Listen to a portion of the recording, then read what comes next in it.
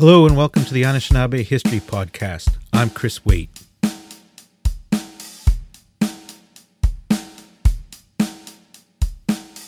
What does land back mean?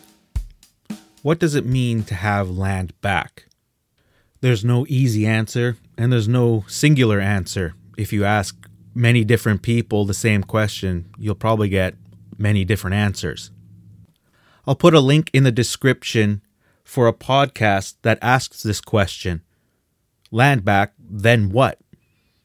It's something that I've asked many people over the years. I've been researching Native topics for 20 plus years, and many of these ideas have been passed around and handed down and talked about for at least that long.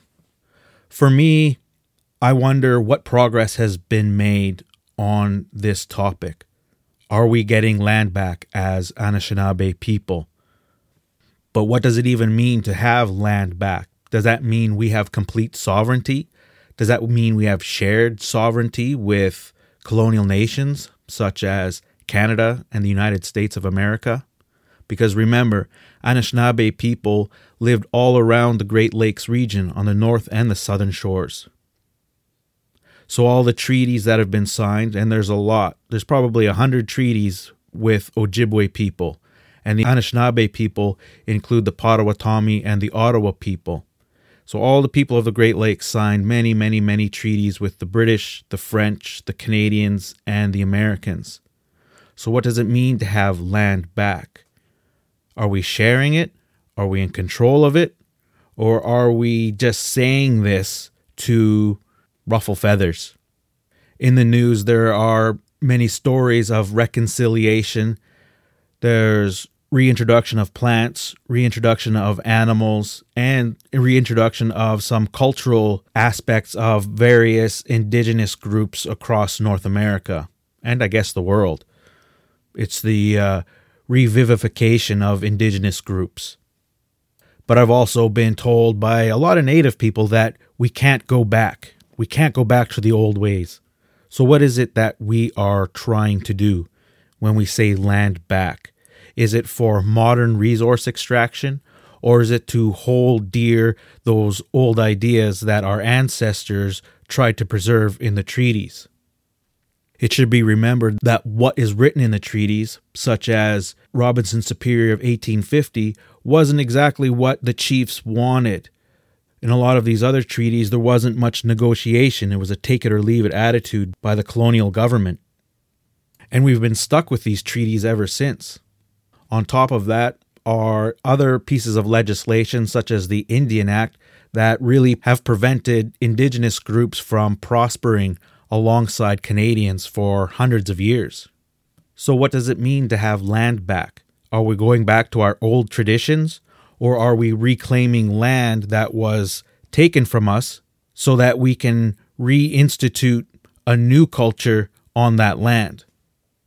I don't know. Because every person in every group will have different ideas.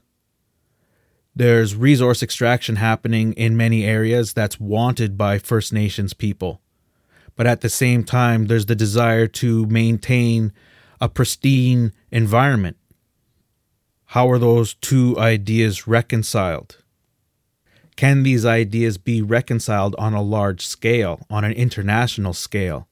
Especially when Canada and America have different laws for the environment and for First Nations people. Even though there are groups that live on both sides of the international border, a border which was placed without the involvement of the First Nations people whose territory that border runs through. And that border is recognized internationally. In Canada, a lot of First Nations groups are afraid of letting go of the treaties because the treaties do offer protection from colonial encroachment, which was what the treaties were signed for in the first place. It was to prevent encroachment and squatters. However, modernized industries were built upon these areas, whether or not they were signed over to these settler businesses, especially timber and mining operations in the mid to late 1800s, some of this land had not been signed over, and yet the land was given to businesses illegally, but knowingly by the Canadian government. Would Indigenous groups, sovereign Indigenous groups, fix these problems? Are they seen as problems now that everyone is modernized? There are very few people who hunt and trap and fish for a living. I know people who make money from it, but even they use skidoos and rifles and modern equipment. So what does it mean to have land back?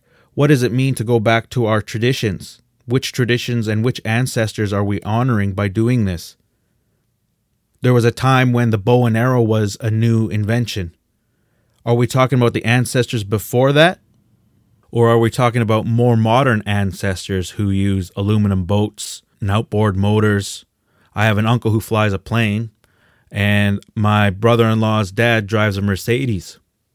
Which ancestors are we talking about? And what is preventing any of us from living traditionally? That's all for today's episode. Stay tuned for more episodes in the future. I'm Chris Waite, and this has been the Anishinaabe History Podcast.